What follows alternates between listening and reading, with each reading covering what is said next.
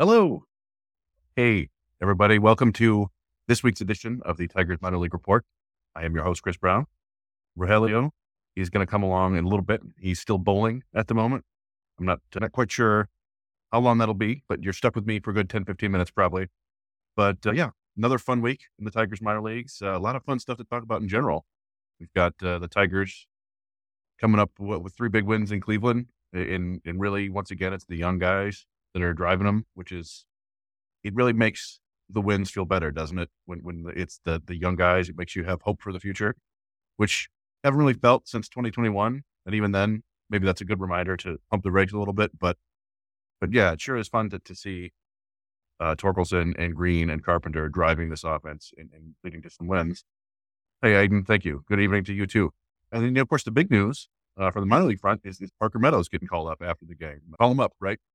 Some people have been asking for months and months and months, and it's finally happening. And I think it's good to maybe sometimes step back and talk about that as a development win. Maybe we'll see. Time will tell how Parker Meadows works out in the big leagues. But there was a good 2-3 year period where it looked like he just wasn't going to make it at all, right? Like he was stalled out in West Michigan, not hitting for power, not really putting his speed on display. And it's the old adage, right? That development is not linear. Sometimes it takes time, particularly with guys like Parker Meadows, who are big and tall and rangy. It takes him a while to dial in that swing.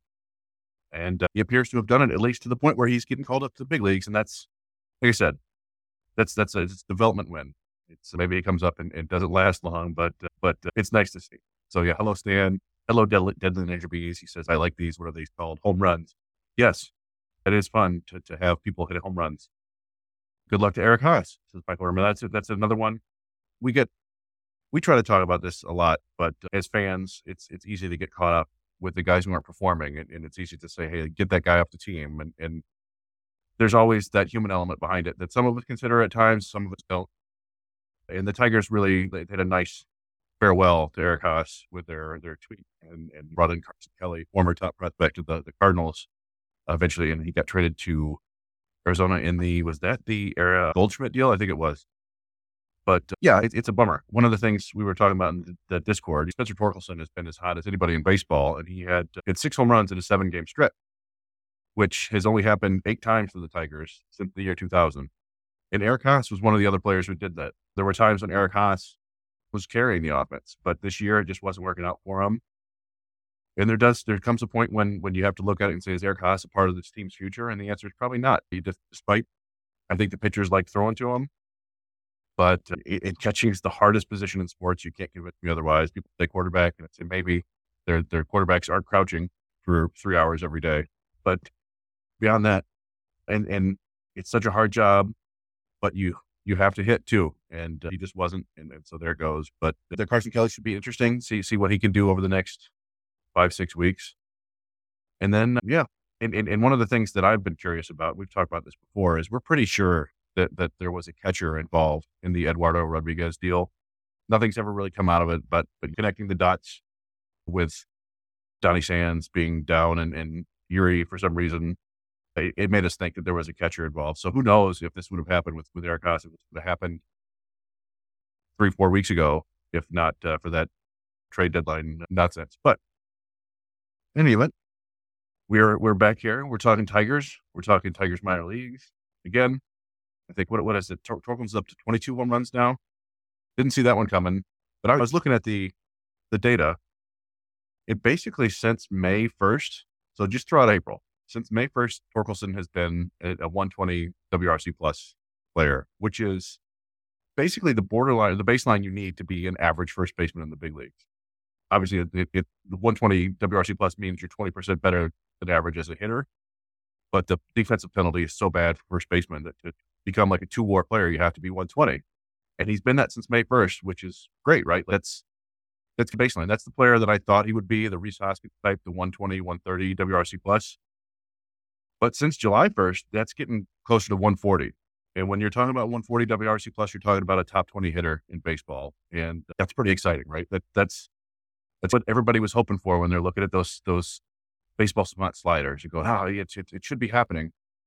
And it's what those scouts, I had a scout tell me last year, he said he still thought Spencer Torkelson was going to hit 40 bombs in the big leagues. And that was in the midst of all his struggles last year. And so it's really gratifying to watch. As much as I've been critical of him and I've tried to be fair, but some people think I'm being way too negative, and I would like to hand out some Spencer Torkelson praise right now because he's really carrying the offense, and it's fun to watch. And then we can't forget about Kerry Carpenter. What an awesome story. He just continues to be, was it 18 home runs for him now? Just remarkable. A 19th rounder. Raj had a cool stat back there about he has more hits than any other player taken after the 13th round in Detroit Tigers history, something like that. He would know the exact detail. So that's been awesome. And then Riley Green just keeps going out there, and it seems like he's having a rough game. You look down and he's 1 for 4 with a walk and a strikeout. He's hitting 304, and he makes a great diving catch in center field. Exciting core, and they're adding a fun piece to it. I don't know. Historically speaking, Parker Meadows, as we talked about, he was stagnating for a while there in West Michigan. And then when he got up to Erie at the beginning of last year, after about 2 weeks in West Michigan, he struggled for 5-6 weeks. And then he took off from like June 1st. And if you look at it this year, I had pulled up his stats. It's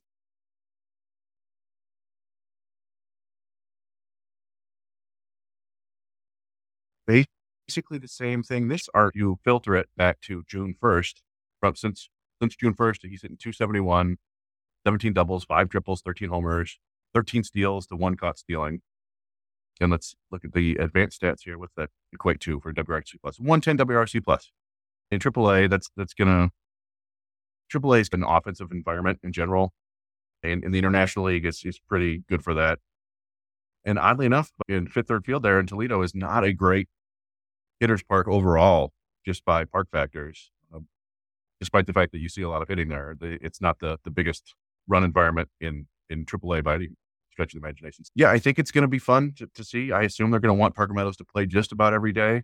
They may give him some time off. We talked before about, just the other day was the cutoff for the service time factor. If you want to, the new rules now, if a player wins an award within his first 3 seasons, you end up getting draft pick compensation. So if he wins Rookie of the Year, if he becomes an MVP, and I don't think we have to worry about that, either of those with Parker Meadows, but just in case they waited this long, you might as well wait just in case. So they waited past, so now he's got 43 days of service time potential to get, and they'll probably give him some days off so he doesn't reach that 130 at bat threshold.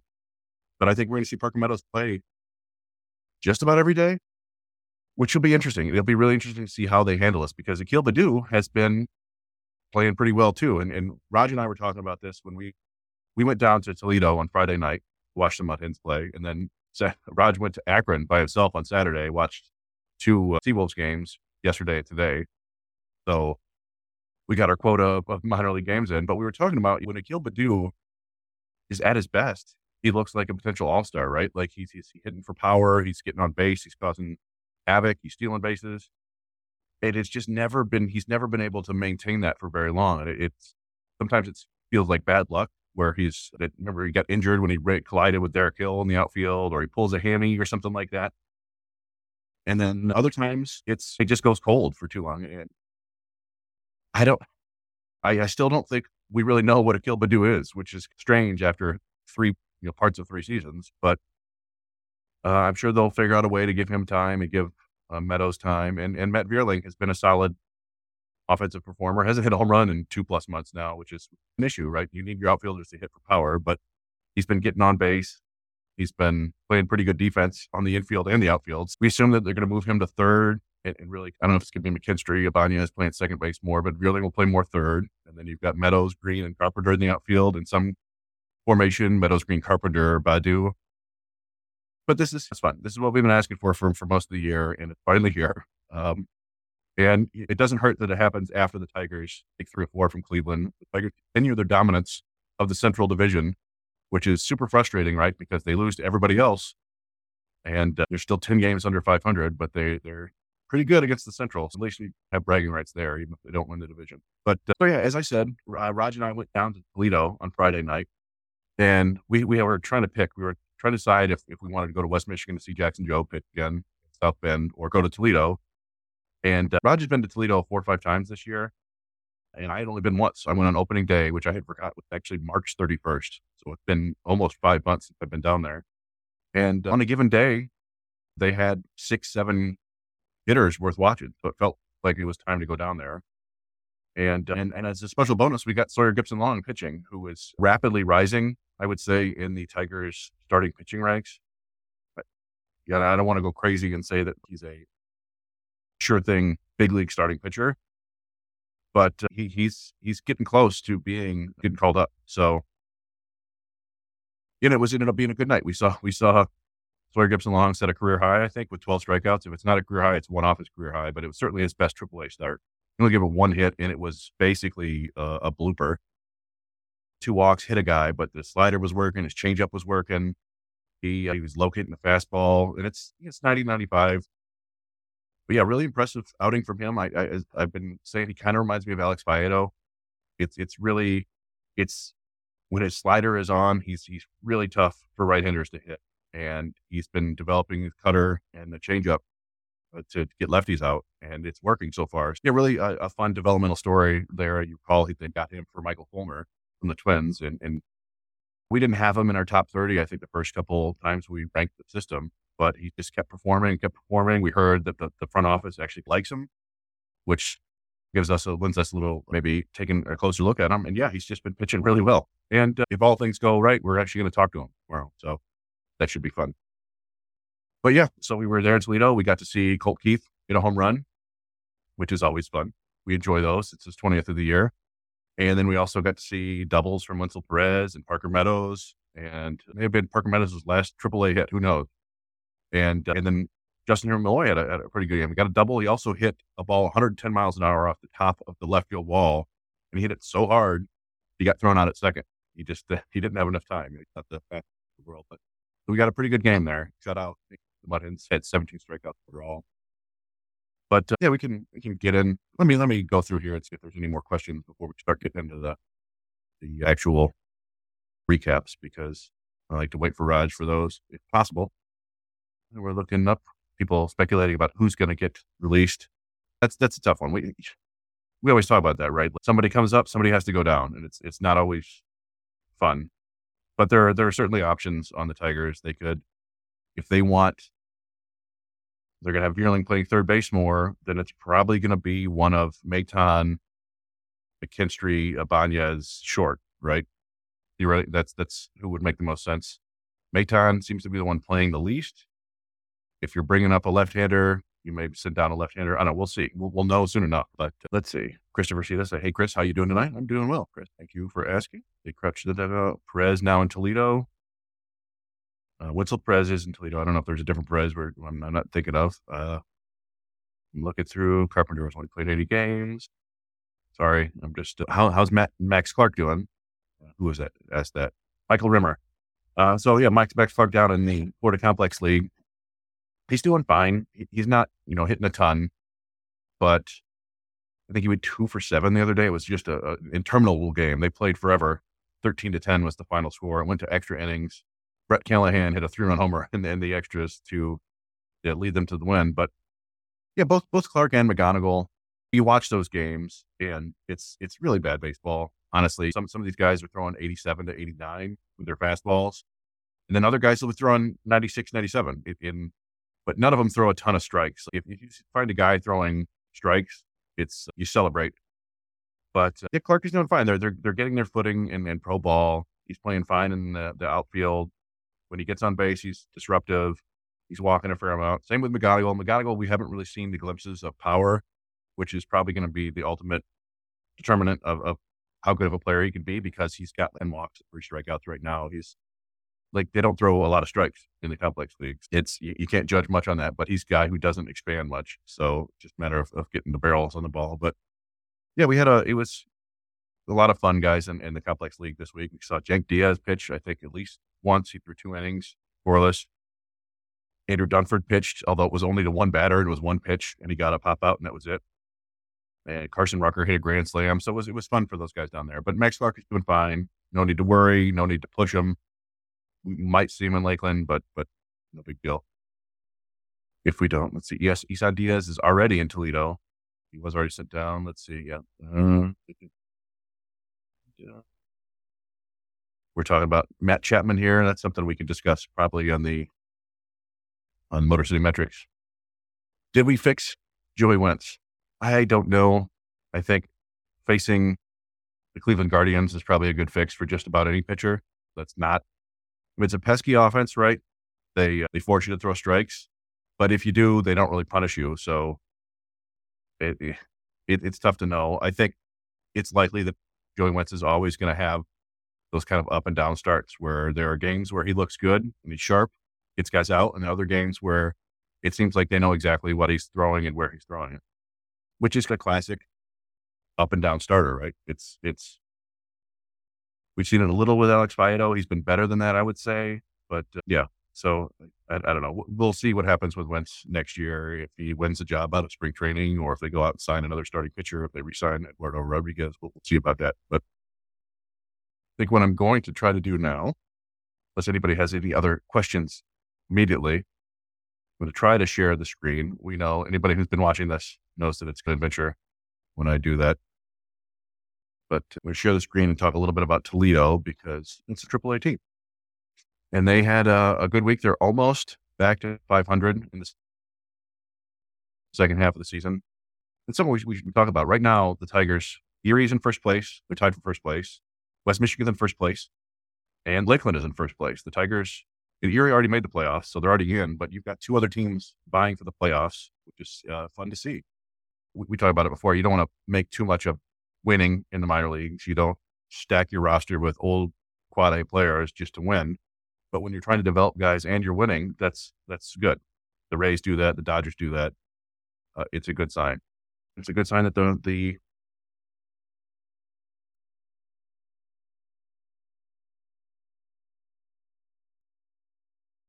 So, week 19, as I was saying, the Mud Hens, 22-23 overall, went 4-2 versus Omaha. That's Kansas City's AAA affiliate.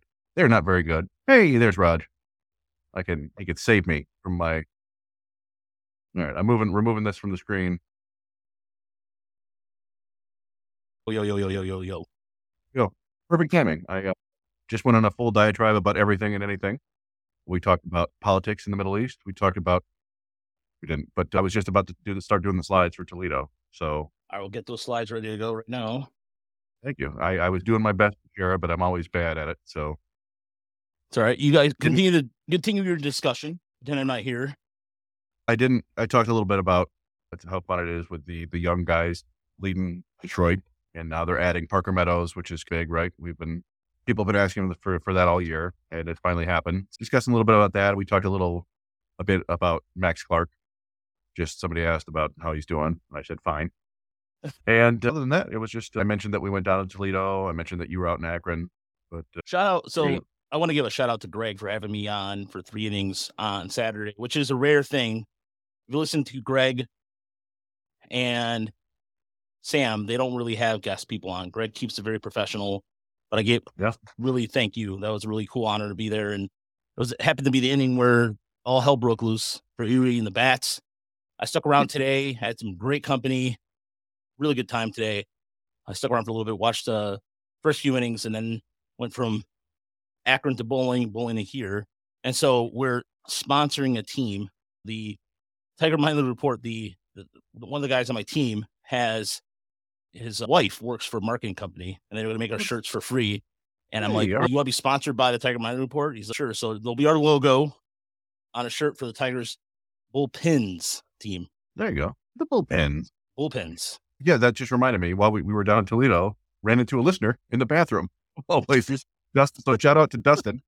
Where I was washing my hands and he goes, hey, I listened to your podcast every week. We're like, oh man, thank you. So Dustin, if you're listening, thank you again. It's always fun.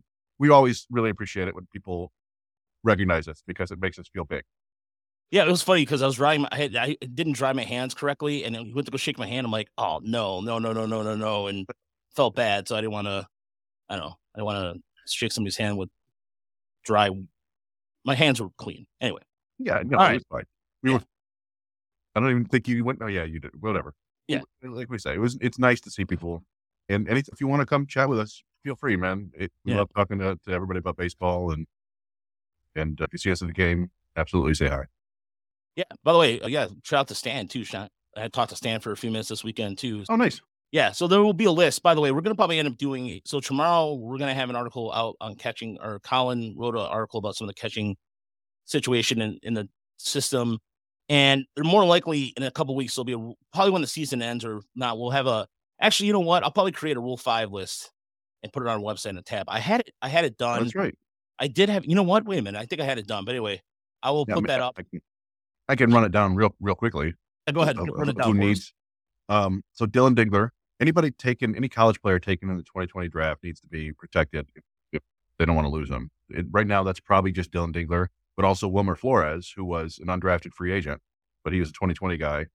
Colt Keith was a high schooler, so he does not need to be protected, but they probably will eventually anyway when they Right. plan on calling him up next year. Sawyer Gibson-Long will probably need to be protected because, as I mentioned earlier, he's getting awfully close to being big league ready, and that's a potential starter that you don't want to lose to some other team.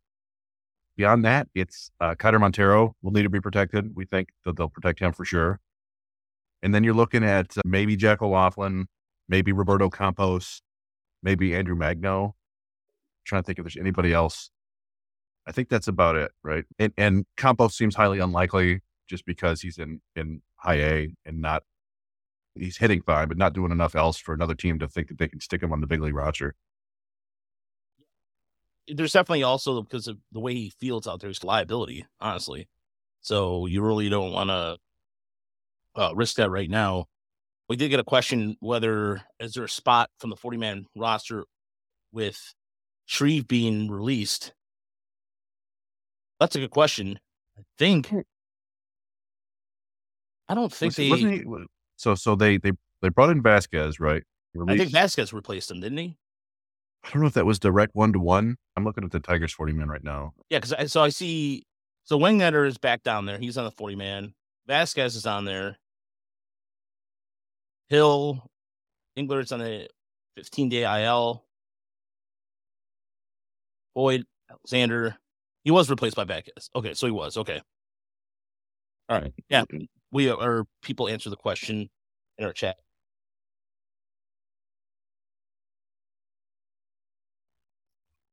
But yeah. All right. So let's get in. Did you get into Toledo yet? I was just about to right when you hopped on. So yeah, we were there. So Friday's game, Sawyer Gibson-Long probably pitched the best game I've ever seen him pitch. Just it was a masterful game. By the way, we're gonna be talking to him tomorrow night. We're gonna be recording an interview with Sawyer Gibson-Long, so we'll have that on our channel so people can check that out. And if you have any questions for Sawyer Gibson-Long, please leave them in the chat for us, and we'll throw them in there too. But Winfield Perez, I thought had a pretty good game too. And oh wow, yeah, Blood right. Thank you. Buy some of that barbecue at your neck. Barbecue. I don't think I've ever had the barbecue at West Michigan. No, the Penguin barbecue. Like I think he had. Oh, that's right. I think we did try that. Off the Frickers building. No barbecue off the Frickers building. I thought Winfield Perez had a pretty good game Friday too as well. There was a lot, and also it was a good chance to see Leonard out, or again Chris's first opportunity. What was your thoughts on him when you saw him? Yeah, the main thing so his first 3 plate appearances, he swung at the first pitch all 3 times. I think he put it in play twice.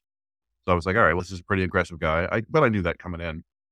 And then in his final plate appearance, he put together like a 7 or 8 pitch, really battled, really nice at bat, and ended it with a deep fly ball to right field, opposite field, not quite to the warning track, but it was a really nice plate appearance. And he had a couple really nice plays on defense. Like I would like to see more to say, okay, this guy can actually play shortstop, but he looked fine at shortstop, right? Like he looked like he's a guy who could fill in there at least. Yeah, he's a legit positional player prospect in the system. I think you're probably looking at a utility guy, right? Like they talked about playing him in the outfield, but it seemed like some interesting tools there. So I was, like it wasn't like oh man, this guy sucks. It wasn't anything like that. I was like, all right, he's aggressive, but in some regards, he feels a little bit more like an Avila Tigers prospect, if you will, like a Willie Castro, Victor Reyes type. There are tools there. Is he going to get to him because of the aggression? I don't know, but it wasn't a bad first impression. I'll say that. Yeah, that one play where he was like scrambling to on chopper. That chopper he made a really nice play on Friday, and Tyler Nevins had a last good couple weeks. You mentioned it here, he's at over almost 600. But normally we don't leave 2 lines for one player, but I was looking at stats last week and stats this week, and they're bonkers. Like, I don't think Tigers fans want to see him again, but if anybody else were hitting 500 with power, I think they'd probably get called up. So it wouldn't shock me if he gets called up before too long too. He might be the September call-up guy. Just that one last look to make sure that they don't, if something is real there. But yeah, he's been bombing the ball. It's been absolutely killing the ball, and they're probably going to have people ask when they're going to bring him up. But then, yeah, they're like, no, wait a minute. No, we can't have him. We can't have him up. We already know what he can do. You can make that argument, right? We've seen he hasn't been good in the big leagues. He's been fine in Toledo, and more than fine, obviously, the last couple of weeks. But yeah, it's questionable as to whether he's actual big leaguer. But if you hit that well, you might as well take one more look. And it was last week, it was Justin Henry Malloy getting BABIP'd. He had like 1 for 21 week, but it wasn't a ton of strikeouts. It was just bad luck. And that's kind of Colt Keith this week. There was one game where he hit the ball hard 4 or 5 times, and it just happened to be, it was like second baseman or right at the right fielder. And we were talking about it in the game we were there. We were talking about, they're just not throwing Colt Keith fastballs for the most part, unless they have to. And that's what happened. The pitcher got behind 2-0 with a couple breaking balls, changeups. Keith didn't swing at him, and so he had to throw him a fastball, and Colt Keith crushed it to the roost. I don't even know if it's still called the roost, but that sort of little upper deck outcrop there in right field. I think it's called the roost still, I think. But yeah, so he's still struggling a little bit with the AAA secondary pitches, but it's not, I don't think it's an issue, right? I don't think it's a ton of swing and miss. It's just, I think he's still living for the fastballs, and when he gets them, he crushes them, but they're not giving them to him. It's what you expect from AAA, a bunch of slop, right? And he's having to wade through that slop. And one of the things that I noticed too is that they are increasingly throwing him on the inside too. They are not giving him anything to extend his hands out. And so when he hit that home run on Friday, was it Friday we saw him hit the home run? Yeah, Friday. I thought he did a good job of dropping his hands and just able to get the bat on it pretty quickly. But other than that, it was just, he cannot, they're doing everything they can to just not allow him to get extension on anything. It doesn't matter. Yeah, but it's pretty basic sequencing, right? They're going soft away and hard in. But if they keep trying to go hard in, they're going to regret it because, yeah, like you said, he's got a really quick bat. He pulled his hands in, got the barrel on it, and drove it right down the line. So I think there's going to be a lot more soft away going forward still. But yeah, he was fine. And then, like I said, it was BABIP. But this week, it was Justin Henry Malloy still hitting the ball just like he did last week, but he was finding the grass, finding the walls. That's a strong week. And he tweeted, he was super excited about Parker Meadows getting called up, which is nice. I actually like their tweet too. Yeah, I think these guys know. Parker Meadows was a 2018 draft pick, right? It's been 5 long years for him. Grinded it out. 18 was rough. 19 was rough. 21 was rough. But 22, he figured it out. And here we are. He's going to get a taste of big leagues now, which is cool. Yeah, he's going to definitely. Yeah, I'm pumped. I'm pumped for him. I really am. I think there's one thing that is very apparent to me about Parker Meadows is you have to look beyond the batting average too. People are just go, who's true? Sorry, people hate that voice. Not screwed. I'll do it anyways. It's my show. It's our show. He's been 253. No, there's a little more to that. And he's been hitting lefties. The biggest improvement of Parker Meadows' game, the one thing that it was something that he really, really worked at was hitting against lefties. Like last year, he was in the low 220, like I think 220s or something to that effect. And yeah. And right this year, his split against lefties this year is pretty remarkable. He's batting 254, which is, but the big difference is he's batting with more consistent power on there. He's got a slugging percentage over 500. Last year against lefties, Parker Meadows hit 196, 225, 336. It's a 562 OPS, 3 home runs, 3 walks, 34 strikeouts. His OPS against righties was 888. So a more than 300-point difference. That does look like a guy with platoon issues, right? But you mentioned it this year. It's 254. Yeah. That's a 60-point raise in batting average. But as you also mentioned, not just batting average, power. So yeah, lefties, 254, 321, 500, 7 home runs against lefties this year, 13 walks to 33 strikeouts. So he's walking. His OPS against lefties this year, 821, righties, 818. He's actually hitting lefties better than righties overall. So pretty, as you said, pretty massive improvement. And I mentioned it earlier, he struggled for the first couple months. Since June 1st, he's hitting 271, 346, 527 overall. He does that every year. 270. Last 2 seasons or last 3 seasons, he's done that where he's come on strong in the second half. Yeah, it's fun. It's well deserved, and yeah, we're excited about it. So I was joking that we might have seen his last AAA hit. Probably unlikely. He'll probably be back in AAA at some point next year, at least a little bit, but still fun. Yeah. By the way, the question of whether he's going to play more games in Austin, although granted, it is a fair question to a certain extent. I don't know. I don't really feel comfortable answering that question because I don't look. I know that he's dealing with mental issues, and a lot of people are frustrated that he's not playing. But I just feel like if whatever's going on with him, is whatever going on with him, and yeah. And then Harrison Garrett said, "Is Meadows a better center fielder than Riley Green?" I think so. Yeah. It's tough. Riley Green, I think, has probably slightly better instincts, but Parker Meadows is a guy who doesn't make a lot of diving catches because he doesn't need to. He outruns the ball almost all the time. He's got really long strides. He can just track down just about everything. It's going to be really fun watching him play center field in Comerica. He may struggle a little bit, right? Not everybody is perfect when they get up, but I think your ideal outfield configuration has Parker Meadows in center and Riley Green in the corner. Take your pick which corner you want, right field, left field. But I might go left field in Comerica. I think left field's a little bit more territory to cover, and I think Green could do that well. But yeah, I think Meadows. Honestly, I think Meadows' defense is probably going to be what keeps him in the big leagues for a long time. He's not like somebody asked if he was like a Kevin Kiermaier, and I don't think he's that level. I don't think he's a Gold Glover, but I compared him before to Dexter Fowler, maybe at a ceiling, a guy who, a big, tall, rangy guy can go out and get it.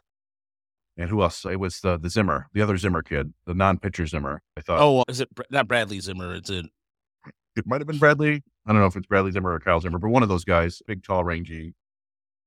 And if he hits for power, he gets on base and steals, that's just a bonus, I think. I think he'll do it enough to be a solid player. But one of the things that I've been puzzled by a little bit is we just don't see him ranked. We had him 4th in our top 30 update because we thought the floor is really high because of that defense. But we keep seeing he's like 10th or lower to pipeline into Baseball America. And so I'm curious what the scouts are seeing that we aren't. So maybe we'll find out in the big leagues. Maybe he'll just be drowning up there, but I don't know. I think he'll be okay. I think so too. And you look at, I think what's going to happen here based off what happened today, you could probably see another move or two in the next couple of weeks. I think there's going to be moves more. So especially with the end of the season coming along, the Tigers, let's talk about the big league club for a moment. Take a series against Cleveland. You saw Spencer Torkelson did a really good job on that, and it leads because it does lead to a conversation with Carson Kelly. And I kid you not, Chris and I, when Carson Kelly got released by Arizona, I go, somehow I thought we even said it. I wish I would have said it out loud. Said the Tigers could probably make a move on him. But then remember we talked about that on the podcast, and they're like, who would be moved? And unfortunately, it was Eric Haas. And by the way, whether he accepts the assignment or not, or goes down to Toledo, whatever happens to Eric Haas, we wish him the best. Dearborn kid, so anybody that's grew up around here knows him, and he's familiar with the area. It's unfortunate, but the Tigers really are in this position now where they can't have sentimental ties, and it's not going to be the days where guys like that can stick around. They either produce or you're gone. But this is the second one this year. First it was Scope, and now it's Haas. Unfortunately, like I talked earlier, catching so hard, and it's people don't appreciate how hard it is. I don't think, and it's just tough though because you still have to hit a little bit, and we've seen him do it before, but he just wasn't doing it this year. And honestly, I think it was more about they just don't think Haas is part of their future, right? Like if they thought Carson Kelly if he comes up and plays well, they've got him for next year as well. So I think that was just like, all right, let's get a look at another guy before just sticking with Haas all the rest of the year. Yeah, it's a bummer, but it's the way it is, man. It's professional sports. You got to produce, and they gave him a pretty long leash, and it just didn't happen for him. But as you said, we wish him well, and maybe it's not the end of Eric Haas, right? It'd be cool if he gets to hop on a playoff team or something like that and be a third catcher, or who knows. But it would also be cool if he sticks around in the org and maybe comes back up next year. As far as, did they show their hand with the singles promotion? Singles promotion? Yeah. Are they going to be like one promotion? Is that what he's? Dingler promotion. Oh, the Dingler promotion. It was the old. I don't think so. I think because even more, I was talking to Greg over the weekend, the Erie Seawolves announcer. We talked about this on air. He was even caught off guard with Dingler going up. And so I think that was, again, here's what I think. The Tigers were set to make a trade with the Dodgers, and there was rumors there was a catching prospect involved in that. So I think what happened is that whoever they were going to get in the Erod deal was going to come in, and Dingler probably would have stayed in Erie the rest of the year. But now because they released Andrew Haas, their down a catcher, and Andrew Knapp. I'm sorry. That's it. And Eric Haas. Andrew Haas. Andrew Knapp and Eric Haas. They were So with that being said, I think that was the reason why. I think that's just, again, just educated guess. So I think the reason why, by the way, I think the reason why it's a bummer to some people, and he wasn't producing for people, but he's a local guy. And it's been a long time since the Tigers had somebody local they can tie with. The last person I could think of really, that top of my head, is Pat Sheridan. I'm talking like 40 years ago. Pat's the last player I can remember, or 85, 86 was the last time I remember. Pat Sheridan was from Westland, the same city that Eric Haas is from. So Daniel Fields was up for one game, I think. Yeah, but that doesn't. Yeah, no, I'm trying to say, I can't recall. No, it's Stan, you're right. It's just one of the things where when we cover these guys, we see the guys grinding in the minors, and then they get released. It's just always a little bit of a bummer when the dream comes to an end, right? Like the local kid, he was on the local team. It was a great story, but yeah, like as we said, you got to produce, and at the end of the day, he didn't. So it's not a bummer for the team. It's just a bummer on a personal level, because you hate to see that happen to anybody, really, except for there are select few players that you don't mind getting. Let's say Aubrey Huff was on the team again. You don't mind him getting blown out or something like that, but it's or a Trevor Bauer type giant jerks, if you will. You don't mind so much. We've talked about it before. Haas was the one guy willing to talk to the media after win, lose, disaster, whatever. You remember that crazy game last year in Minnesota where the mud ball, I think it was a Miguel Sano deep fly ball to right field, and I don't remember who it was who dropped it, and then they had him out at home, and then Haas threw it into left field. He talked to the media after that. It was a horrible mistake, but he owned up to it, and that's just, I think the beat writers give credit to guys like that. No, okay, so John Schreiber, yes, pitching wise. I'm talking about positional player wise. I should have specified positional player wise. Andy Van Hecken, I'm sorry, Michael, that was a Grand Rapids guy, and I'm talking like somebody in Metro Detroit. I'm talking Metro Detroit area. John Schreiber would probably be a good example. Dave Borowski, I remember more him as a Houston Astros than a Detroit Tiger. Sorry. And Drew Verhagen was from Grand Rapids. Same thing, though. It's not. Verhagen was? Yes. I had no idea. I'll be damned. I thought it sounds like a Grand Rapids name. I just remember him from Vandy. Andy Van Hecken with the great, complete game with one strikeout in his debut or whatever. But yeah. In any event, Haas is gone. And Cleveland used a catcher. They're getting only, outside of Bo Naylor, they don't really have any production. And they had Haas originally, but they just got rid of the catcher, right, to let Naylor play more often. Yeah. I don't remember who it was, but anyway, we can move down to Erie. You were there in Akron. You saw some of this action. Yeah, so Luis Santana's home run to center field this guy's a small guy, but he's all muscle. Excuse me. And it was one of those things where you watch it happen. It was a pitch that came on the inside. Santana just took, and it was just a blast. Not most unexpected blast. They were getting no hit for 6 innings. against the guy who they hit up pretty well when he was in Erie. Then they bring in a reliever who they had no luck against, and they were just teeing off. Chase Young hit a home run. Chris Myers hit a home run. It was a different team, and they kept for every time that Akron had an answer, the Seals responded pretty well. And I think the biggest takeaway too, especially Brent Herter's start, which was Saturday, it wasn't his sharpest start. He started calming down a little bit. He had a rough outing a little bit in the beginning, but it was really Myers and Bigby. Bigby was another guy who, yeah, I like how you put that in there. Down week, he was a guy that kind of he's the one that gets things going. On Saturday, he got a hit, started everything up, and it was just a little chop grounder that he beat out and broke up the no hitter, and then he allowed for the pitching change that happens. And Daniel Cabrera, in the limited time I did see him, had played pretty good defense out in right field too. Like, I know he's not quote unquote top prospect anymore, but Cabrera's been playing. He's been playing serviceable out there.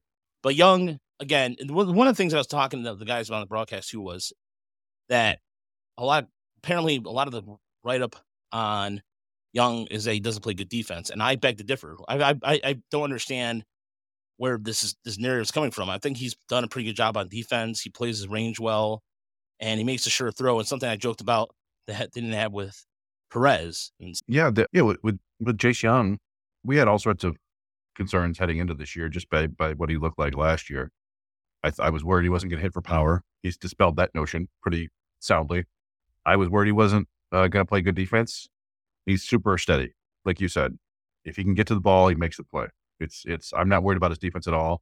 It's not the most range you'll see from a second baseman, but that might come into play twice a week, if that, maybe once a week, right? If he can get to it, he's making the play. That's all I care about. I still have some concerns about the pure hit tool, but he's still walking a decent amount, and he's still hitting for that power. He's climbing up my personal list. I had him 13th, I think, in the last update, and I think I need to soften that negativity because he's doing everything else really. It's just I'm still a little bit concerned about breaking balls down and in and fastballs up, but it's hard to argue with the production, that's for sure. As far as, and Sam bringing up Bigby, regardless of his draft spot, it doesn't matter where his draft spot is. He has produced, granted, but again, where are you going to put him? If they haven't, so right now with Parker Meadows, a good opportunity would be for Bigby to go from Erie to Toledo. They don't have the room. He's a guy who has to play on a regular basis. And if they don't have the regular at-bats, I don't see the point in bringing him up. I'm sorry, I don't. You don't challenge somebody like that without giving them the regular amount of bats, at least in my opinion. It'll be really interesting to see. I wonder if we're just going to see Winsel Perez in center field on a regular basis in Toledo now. Because Witherspoon's gone. So the other outfielders they played Lipsius in the corner. Malloy's a corner outfielder. I'm trying to think, like Leonard, maybe we'll see Leonard get some center field time. Kreidler has played center a little bit, but it wouldn't shock me if it's Perez in center for the most part. And then you've got Malloy in one corner. And they theoretically could call up Bigby. We talked about this before. It's like you said, it's just a matter of him making sure he's playing every day. These guys, they want them to get at bats. That would be fun. That would be a nice sort of proof of concept of we're pretty high at Bigby. But yeah, I don't know. I don't know if it's necessarily like something that they feel like they have to do, right? It would be a nice reward for him, but we'll see. Yeah, that's another thing too. And Perry brings up a good point. They're going to need him for the playoffs because honestly, without him in the lineup, their offense he's straw that stirs the drink, man. I really believe that. No, absolutely. Like he's on base all the time, mostly through hits, but it's not like we said, he has 4 walks, 4 strikeouts. He's not a big strikeout guy. He's not a huge walk guy, but he walks enough. So he's on base plenty. And then you've got Young and Myers who are the power hitters. And beyond that, yeah, it's Malgeri has his on weeks and his off weeks. And yeah, every now and then you get this Luis Santana week or you get a Jake Holton strong week. But yeah, without Bigby, that offense would take a huge hit. Now, again, how much do you care about that as opposed to getting Bigby some looks at AAA pitching? I don't know, but I don't think it would hurt him to stay in AA and make the playoffs. But he just didn't hit in 350 plus, so maybe he does need a new challenge. I don't know.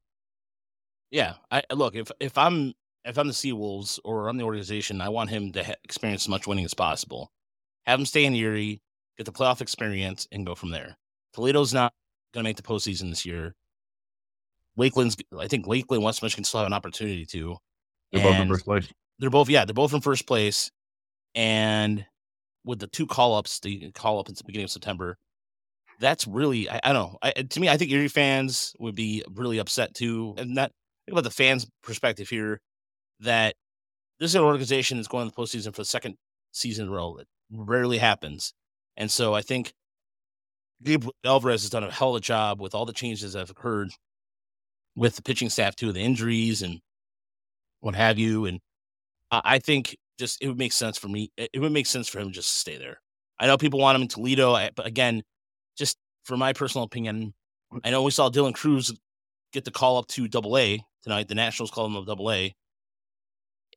Every organization is going to be different. The Angels are going to do stupid things. That's what they're going to do because they don't have any prospects. But continue. Go ahead. It's you can say it's stupid, but I think they went into the draft the last couple of years looking at guys that couple of really small school guys who produced at crazy levels, and they thought, okay, these guys can probably do it. And Zach Neto has done it in the big leagues, and Nolan Januel, he was involved in a triple play in his first game, which is cool. But yeah, I don't know. The one thing that kind of strikes me about Erie is you look at the pitching stats there wasn't a ton of like outstanding pitching this week. Even Lyle Lockhart, I didn't put his numbers up there. He's been their best pitcher, probably most consistent pitcher over the last couple months. He got blown up today, but they still came back and won. And that's just a testament. Again, it's a testament to the team and to Gabe Alvarez that they keep winning despite losing early in the year. They didn't have Navigado and they didn't have Dingler, and they struggled. And they got Navigado and Dingler, and they were great. They've now lost Navigado and Dingler again, but they're figuring out ways to win. Yeah. Big hits and big moments, and the pitching is coming through when they can. It's Ty Madden. It's just frustratingly middling, given his arm talent, but that's what he does. Seemingly, he'll follow an outstanding outing with kind of 5 innings, 4 earned runs, 2 walks, 5 strikeouts. That's like a classic Ty Madden down start, if you will. And as you mentioned, Brant Herter had a rough, I want to say first inning, then settled down after that. Pretty much. But he was able to get ahead of counts again. He was struggling earlier, and when he fell behind, that's when the Ducks took advantage of it. But here's the thing. Toledo Mud Hens are the last team to win a title. I believe it was they won the Governor's Cup in 2005. And they haven't. The Whitecaps won. The Whitecaps won in 2016. Sorry. Erie has never won anything. Gotcha. Yeah, sorry. I meant to say. No, you're right. I totally forgot about the Whitecaps title. The Whitecaps won a title. It was 2015? 2015, 2016. One of those 2 years. They had Joe Jimenez on the team. So that tells you how long ago it was. Anyway. Yeah. So Erie deserves the championship title ring. I'm sure there's a lot of people in the front office would want one. Merch people, whomever, would want that ring. Don't give me the look, Chris. Don't give me the look. Because you know why I say merch people? Because I would get a fake ring in there, because you know that their merch person would probably go and put a bunch of rings out there. They gave out those a couple years back. They gave out the fake rings, the fake championship rings. It'd be nice to give out real ones, wouldn't it? Yeah. Oh yeah, that's right. I forgot about that. And they probably would do a fan like replica championship ring. I'm sure they would. Yeah. So that'd be fun. And for selfish reasons, I would just want one of those. Yeah. But let's move on. Let's move on to West Michigan. And the Whitecaps took care of business against South Bend. They now control their own destiny in first place. And it was funny. Actually, it was not necessarily fun. It was funny to see Carlos Payne get back, because we had no idea what happened to him. He just disappeared for a couple of weeks. And this was probably the best stat line Elvis Alvarado has put up all season. We were hearing some rumors about him having some arm issues and not willing to deal with it. And the biggest takeaway too, they asked me who would be somebody that could go up to Erie right now and help out. And I mentioned Troy Melton, and he had another good week. Yeah, you know what? I wanted to look up. I was scrambling toward the end of trying to get these things up before the show started, and I didn't finish Lakeland. So just to let you know, I got close, but the next slide, there might be a couple of things missing. But yeah, I'm curious how Melton, I'm going to try to look it up right now, where he stacks up among all the pitchers in the Midwest League this year and we talked to Jeff last week, and he was the guy he seemed most interested in the Tiger system, at least among the pitchers. Yeah, well, a really odd outing, right? 6 innings, barely any contact, or barely any 0 damage, but only 1 strikeout. Just a lot of weak contacts. I don't know. I think there's a lot to like with Melton. I think he's still learning to pitch, but yeah, if they need an arm, he's certainly got that, right? He can come up and he's thrown enough strikes. He's got the fastball and the other stuff flashes. Yeah, that would be a fun arm for them to get. The arm everybody's watching is Jackson Jobe, right? And we made the right decision to go to Toledo on Friday instead of West Michigan, because we saw Jobe's 2 previous starts in person. And not that we don't like seeing that, but it's like, all right, let's go see some of these Toledo bats. And Jobe struggled. I actually haven't gone back to watch. I saw commentary that the ump in that game wasn't particularly good. It was really squeezing him, which happens in the minor leagues. They're minor league umps. So I have to go back and watch, but it doesn't shock me. He's going to have some bumps in the road. Remember, he's probably got fewer than 100 professional innings still, maybe slightly over 100. But there's no debating the stuff with Jobe. Yeah. And yeah, it was to see how Sawyer Gibson Long went out there and dominated too against lefties too. We'll be talking more with him tomorrow. But if you're just tuning into the podcast, if you have a question for Sawyer Gibson Long, you want us to use the question, just leave them in the chat below on the YouTube side of things. And if you're listening on audio, thank you for listening. But Isaac Pacheco, there was another guy that Greg and Sam asked me about, and yeah, oh boy, I would hesitate to say a lost year for him, but it's just been a really rough year. He's hitting 192 or 190 now, just not hitting, which is really disappointing based on what we saw last year. We thought that he was really good, had a chance to take off this year, and it hasn't happened. Doesn't mean the book is closed on him by any means. I think he's going to have to make some swing changes in the offseason. He seems consistently late on fastballs, consistently early on breaking balls, swinging over breaking balls and under fastballs. Basically, he's going to have to figure out something to get to the ball quicker. Some guys can do that. Some guys can't. We talked about Parker Meadows. Parker Meadows did that, but Parker Meadows never had, even when he was struggling, didn't have the strikeout issues that Pacheco has had this year, which gives you some concern. The power's there, the defense is there, the arm is there. You just got to hope that he can figure out the hit tool next year. It's a big year from next year. It's definitely a big year, and defensively he's fine too, and he does a good job on the left side of the infield. But yeah, you're right. Colin mentions in there, Meadows took his time before he developed, and he's only 19, 20 years old, so Pacheco still has time.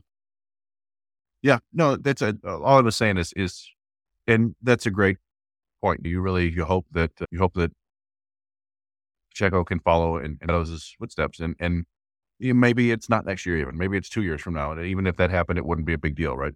Get him to Double-A in 2025. Yeah. He'd still be okay on track.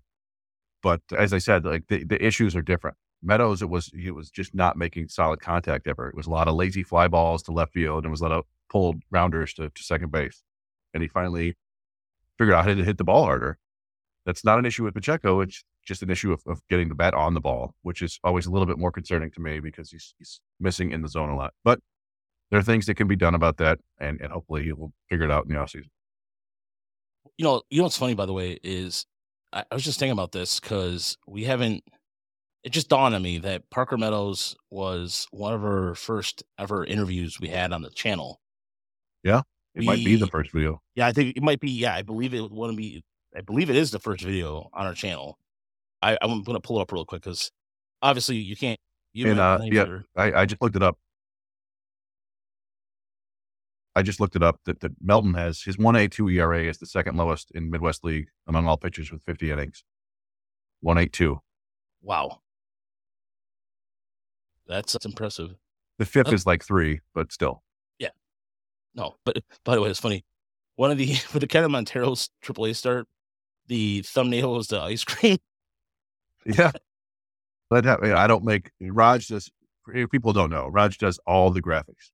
He does all the podcast producing. He does all the graphics. So if there's a video on YouTube without a graphic, it's because I put it up there and I didn't tell him or didn't have time and I didn't try. But yeah, so sometimes it automatically picks out some really funny stills. You did do the Nick Quintana one though, graphic. Oh God, that was years and years ago. Yeah, that was 4 years ago. Yeah, that was. I made it. I tried to make it as silly as possible. Is that still there? Yeah, it's still there. It looks like a Scooby Doo thing. Yeah, I was trying to make it. Yeah. So Yeah, look at young man, skinny. Also Parker Meadows. Yeah. 90 games this year. Our mic audio is pretty bad, but anyways, if you go and look for it there, it's actually I'll probably even send the link in there for anybody watching. Yeah, but this is early on. So anybody that remembers us putting this up, first and foremost, you win a cookie. With us, yeah. For sure. Yeah, first of all, thanks for sticking with us. But if you've been here since the beginning and you actually remember this, I will give you a t-shirt. I will. I definitely will. Because this is early on in the early days where we had literally no idea what we were doing audio wise. We just went as we went. And so anyway. All right. Some Parker Meadows throwback. Like I said, I'll throw in there. We also have a Brian Garcia interview too, for anybody that's interested. Oh, I forgot about that. Yeah. That was the day I met Alan Trammell. That was the day that somehow Alan Trammell would, yeah, that was. Damn you, Tram. Damn you, Tram. No, yeah. Like, yeah, that was. I don't know if we've told that on the podcast before.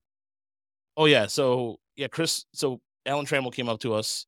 And what was it, Chris? Go ahead. He's the roving infield instructor, and that dude works. He's not an assistant to the GM in name. He's down there taking infield for 3-4 hours, working with the guys. He's still playing baseball.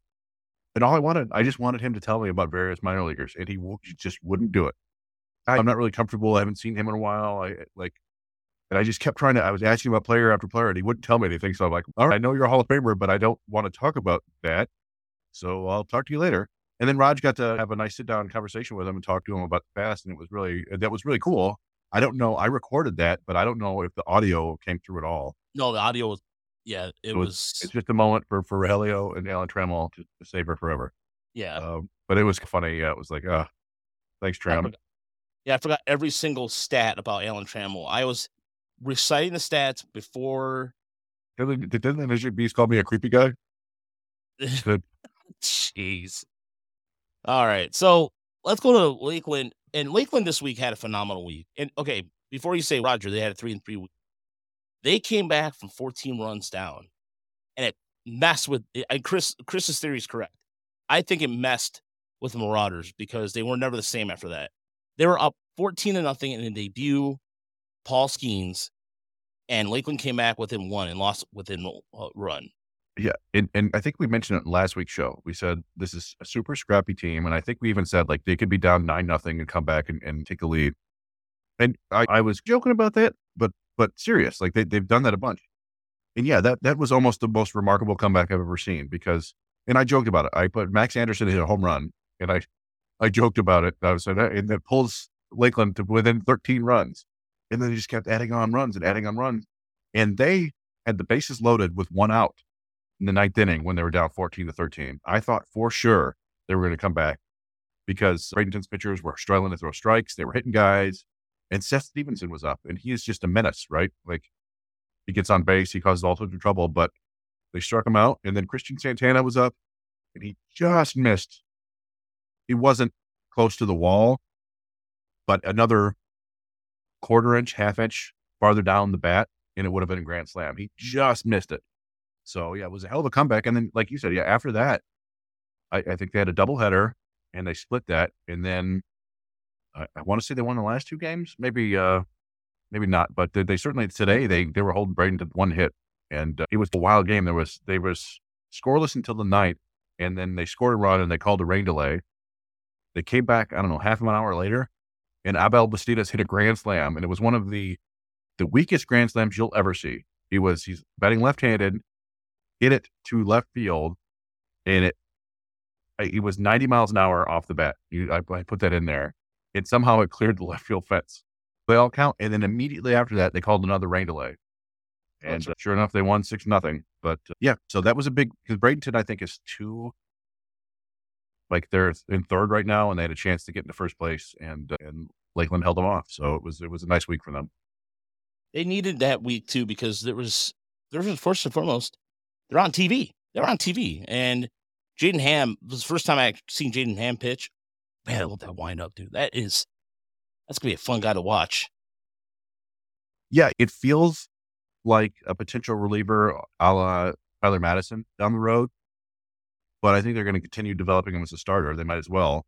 But he threw almost exclusively fastballs today, and he got a couple diving catches, or got a diving catch and a nice running catch from J.D. McLaughlin in third center field. But other than that, yeah, he was looked good. He was locating the fastball, and he threw a couple breaking balls. But yeah, he's going to be a fun guy to watch next year for sure. I don't know if he will start in West Michigan, but yeah, it was nice to see. That was the big thing about this week was they're in Bradenton, which means it's our last chance to see these guys on video, and we got some pretty good looks. I didn't like I got Marcano's outing there. I don't even know if that is actually correct. I don't think I updated it properly. Colin Fields had a good outing. I'm going to try to go get that. Marcano was out there. He pitched well. But yeah, it's just nice to be able to see these guys on TV a little bit. Christian Santana had a very Christian Santana week. Just doing what he does. A couple of hits, but one of them was a home run, and then more walks and strikeouts. Jose De La Cruz, I think he had a bomb in one game, but Max Anderson was the big. He just kept he was doing the Julio Rodriguez act. He just kept getting hits. Some of them were infield hits, some of them were outfield, but kept getting on. And somebody who asked, Perry said, how old is Anderson? He's 21. He was their second round pick this year. And he's a second baseman right now, potential first baseman down the road, maybe. And there's some concern about him just not being like a huge athlete. But so far, so good with the bat. He's hitting a lot of opposite field hitting, which I don't know if that's, you don't know if, this was our big question with Justice Bigby was is he doing that because he can or because he has to? And with Bigby, it's because he can. With Anderson, I think it's because he can, but we don't really know. It's still low A. Yeah. Can't get a real beat on that. But there was who had that opposite field grand slam that was just today. That was Bastidas. It was the flukiest home run ever. I think it got caught in the wind in like 30-mile-an-hour wind or something like that because it just barely, he reached out and poked it and it just went. But yeah, so good week for them. I'm trying to think. Let me look at I think I had their stats up. If there's anybody else Matt Walker, rehabbing lefty. He was in the Arizona Fall League not that long ago. 5 innings, only 1 earned run, 4 strikeouts, not bad. Joe Miller, decent start, 4 innings, only 1 run. Clyburn Perez, a lefty reliever, not bad. I'm looking down. Edgardo Ibarra had the monster, like the awful outing. That was the one that 14-0 game. He just got blown up. And he's a soft tossing lefty. It's like the next Carlos Pena, maybe. He just had a rough outing, but it happens. And I didn't finish the Flying Tigers report, so I also did not touch the Complex League reports, but I did get to see some Complex League games this week. Watching them on video. Somebody asked us the difference between Complex League and Single A, and it's basically Complex League is almost like simulated games. It's the best way I could describe it. It's a lot of raw talent. You're not going to see. Don't get me wrong. You're still going to see some guys in there, but it's slightly above college ball, Chris. What, Complex League? I wouldn't go that far. I would say it's slightly above high school ball. It's okay. There you go. It's the quality of high school baseball with guys with half the guys have some major league tools. So it's picture a bunch of baby giraffes running around or something like that. Like I mentioned earlier, you watch the games and there's some guys who are sitting 87 to 90 and that's their fastball. And then there's another guy throwing 96, 98 and nobody throws strikes.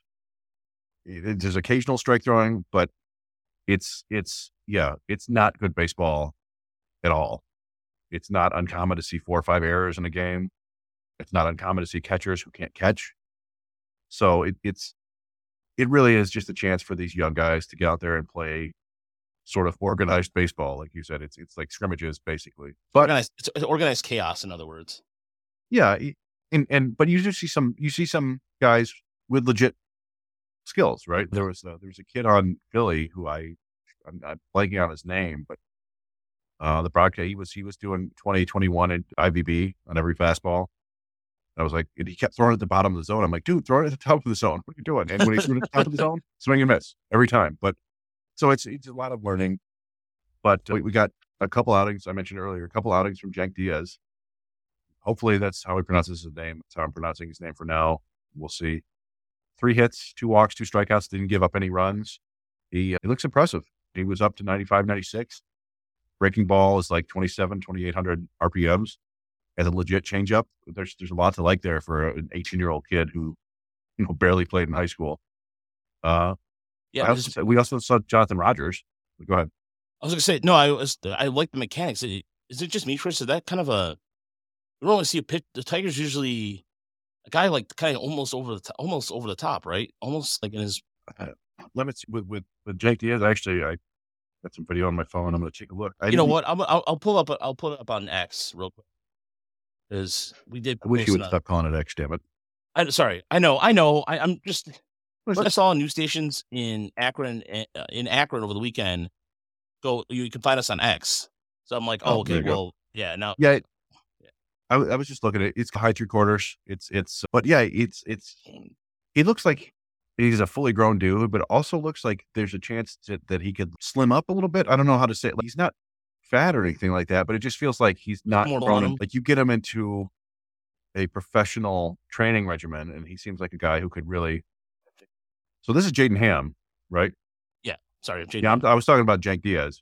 Oh, okay. But yeah, no, Jaden Ham, you're right. Is a more over the top. Like I said, it's a little bit like Madison and like Holub, where it's an over the top fastball. And he pairs it with a downer breaking ball. You didn't see a ton of the breaking ball today, but I do watching Jaden Ham pitch. He was up to 95 today, average about 93.5. And there's some deception too with that windup. Nice running catch by McLaughlin there.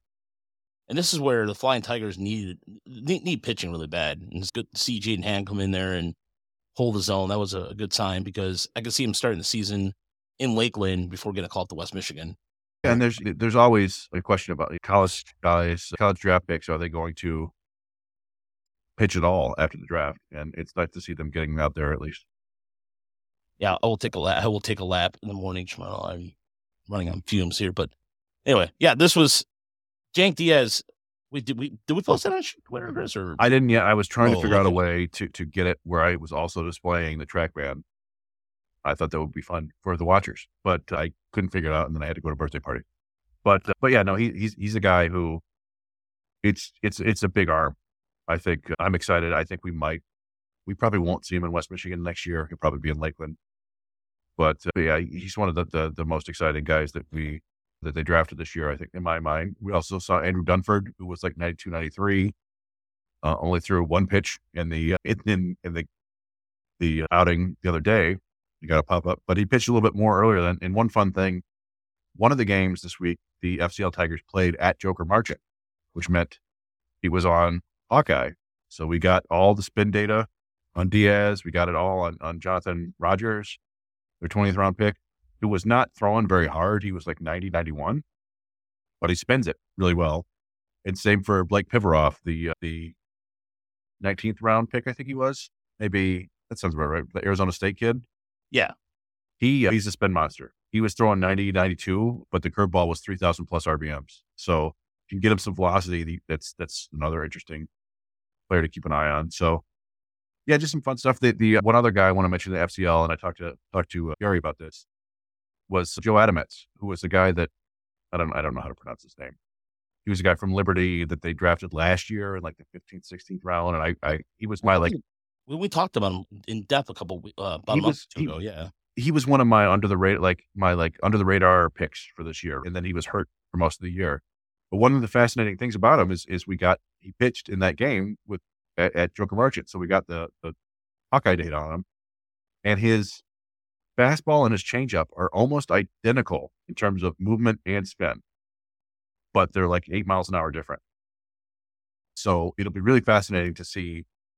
I would imagine that is incredibly hard to pick up as a hitter. If your fastball and your changeup are moving exactly the same and spinning exactly the same, but are 8 miles an hour different, I can't imagine how you would hit that as a hitter. So, by the way, Anderson, thanks for tuning in. We appreciate it, man. Have a good night. Yeah. We're almost done here. Yeah, I'm waxing on about FCL pitching, but so that was an interesting thing that pulled from the data, and Jerry loves that stuff too. So he were chatting about that a little bit. So Jerry got really pumped when I gave him the Hawkeye data that I got from my source. Yes, on Saturday. Yeah, I'm curious to see if he can pull out the he pulled out data. He pulled out the Magno data too. Oh, gotcha. All right. it's a good. We have Magno from AAA too, but I heard it would be interesting. So thanks, Exquisite. Harrison. Thank you, Harrison, for the $2. Off the Frickers building. You know what's funny? It's spilling over onto Twitter. We're getting requests for the. We're getting requests for this. Off the Frickers building. I'm just rolling through here again. We also in that Joker Martins outing, we got first inning by Rainer Castillo, who was a guy that we were excited about last year, right? One of their higher dollar international pitching signs. Data was solid. We also got Hayden Menton pitching. Danya Evans pitched. So a lot of this year's draft picks and new guys were pitching. That was fun. And trying to look real quick. Check the batters. I think Max Clark did not necessarily hit a bunch of stuff this week, but I think he got credit for stuff this week because of the weird how it works with games getting delayed by lightning constantly. I don't know what it is. I think the backfields in Florida are just all lightning rods. Yeah, it's either sweaty bath water hot out there, or you get that. When I remember going in February, this is a nice time of year. I'm like, it's hot. And they're like, wait till August. And I remember going last year, because last year I went to Lakeland around August, and that was brutal. That was brutal. So, yeah, that's a toughie. One last question for the evening from Tyler Parker. All right. And he asks, what do you guys think of Cole Turney? I know he played a small college, but his numbers were insane. Has he seen any playing time in FCL yet? He has. I'm looking at right now. This week, he went 6 for 14 with 2 doubles, a triple, 5 RBIs, 1 walk, 5 strikeouts, 2 steals. He has a really fascinating story. We talked about it, I think, on the draft show, that he was a top 200 draft prospect back in 2017. So that's 2 years before Riley Green, right, as a high schooler. But he bounced around from multiple schools. Houston, I think he was in Arkansas briefly. It's an intriguing bat. I worry that it's complex league and he's 25, right? Like we wouldn't know anything about him until he gets to AA. And by that time, he might be 27. But he had the pedigree. I don't know if he has the bat to hit advanced pitching because we haven't seen it. But it's certainly a fun story for a non-drafted guy. And I think he went to the same junior college or Division III school as Mark Connor, Tigers scouting director. So there's some connections there too. The one guy I wanted to mention just before we go was Brett Callahan, one of their draft picks this year. He's just been tearing it up in the Gulf Coast League, the Florida Complex League. I guess they just don't have room for him elsewhere. But he hit the big 3-run home run in extra innings this week. His numbers he's got to have like 1,500 OPS. It's just not fair for these college guys to be playing. It's a 1226 OPS. Sorry. Made a nice diving catch. He's playing guys who aren't nearly as good as him, and so it shows. But Max Clark had a down week overall. I think it was 3 for 19, 2 walks, 5 strikeouts, 2 steals. McGonigal was 2 for 9 with 2 walks and 1 strikeout. Carson Rucker, I mentioned, he did a grand slam for his first career home run. Josue Briseño, 5 for 15 with a home run. Other than that, yeah, nothing that like really stands out like crazy. Samuel Gill went 5 for 10. That's pretty good with 5 walks. But it's pretty quiet. Yeah, it was pretty quiet in terms of the FCL this week. But so coming up this week, Toledo. Let's see here. Toledo's back on the road, I believe. So Toledo at Louisville. Toledo's at Louisville. Yep. And then Erie comes home for 2 weeks before the playoff. They got Bowie and Jackson Holiday, unless Jackson Holiday gets called up to the majors, which has been rumored. Yeah. There's a, by the way, it was funny. Thank you, Perry. Out loud. Thank you, Perry, by the way. We appreciate that comment. He said, it's a great show. No one trusts more than come to Tigers Farm System these guys. I really appreciate that. Thank you, Perry. And also thank you to, I had a guy DM me yesterday. Forgive me. I'm trying to remember his name off the top of my head right now, but thank you. It was really kind. Sent some kind words about the show. What was it saying? Erie. The name was Austin. Austin. Yes. Thank you. Austin. I was thinking about, who's Lakeland plays Clearwater, and Clearwater is chasing them in the standings. So that would be a very good divisional match for them. Erie's on the road Erie's at home for 2 weeks. Man, I cannot talk. All my brain is filled with this AA Erie and You had a hell of a weekend, man. Yeah. We drove down in the traffic for whatever reason around Toledo was garbage. I got to your house a little later than I wanted to, and we missed a little bit of the game on Friday just because the traffic was so bad around Toledo, and then you hit it again on the way home today. What is up with, okay, why is this state so stupid when it comes to construction? Seriously, what the hell? Can you get it right, please? Fix the damn roads, whatever. Just stop. Come on. Yeah, maybe that is what's happening. I don't think so. I think they've been fixing the roads for 70 years. Right? They fix them, Yep. and they fix them. So you need jobs. You get charged $9 to go on a damn turnpike, and then you have to wait 30 minutes. 30 minutes to get through the turnpike, at the exit out of the turnpike. Screw you, Ohio. Seriously, there's not much good about Ohio except for things in Cleveland. That's about it. What else was I going to say? Yeah, I don't know. Yeah. Oh, yeah, West Michigan's at Peoria, and then they, I think, are at Lansing before they finish the season hosting Great Lakes, right? I'm going to be at a bunch of those Lansing games because it's the closest stadium to my house, and Jesse is fantastic, and a friend of ours, friend of the show, I would say. Yeah, he's a friend of the show. Wrestler. And then other than that, I think we're going to head out to Erie for the playoffs, right? Which is about a month from now. Yeah, although Greg said we should head out to Erie before the end next week. Next week? Yeah, because there are certain, or like maybe we should head out there because you get on the broadcast. It's only fair that you get on. But what am I going to add? Yeah, but look, Ohio as a whole, in all fairness, is a fine state. There's some great people in there. There's some fantastic food. I thought you were just saying Ohio as a whole.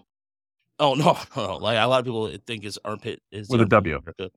But no, Ohio's fine. Ohio's fine.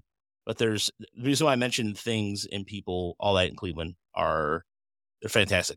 I don't know. I'm starting to, honestly, for the most part, yeah, it's fine. It is. Bone Thugs and Harmony are from Cleveland. Yeah. Melt. That one guy. Yeah. Ohio as a whole. Okay. Who's that stupid rapper with he immediately gave up on rap and started dating Megan Fox. What's that idiot's name? He started doing what? He's dating Megan Fox. Oh. Machine Gun Kelly. Kelly. Yeah, that guy's. Yeah. But 9 Inch Nails from Cleveland, right? Trent Reznor's from Cleveland. Yeah, so. No, listen, shout out to, look, there's a lot of great things in, okay? All right, I'm trying to save myself. Yeah, no, I agree. Yeah. There are many fine people from Cleveland and Ohio in general. Yeah.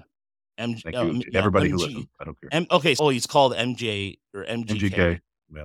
Does it matter? It's funny. Here's just a quick aside. Back in my underground hip hop concert going days, I went down to something called Scribble Jam, which was a MC battle, DJ battle, B-boy battle, all that stuff back in the late 90s, early 2000s.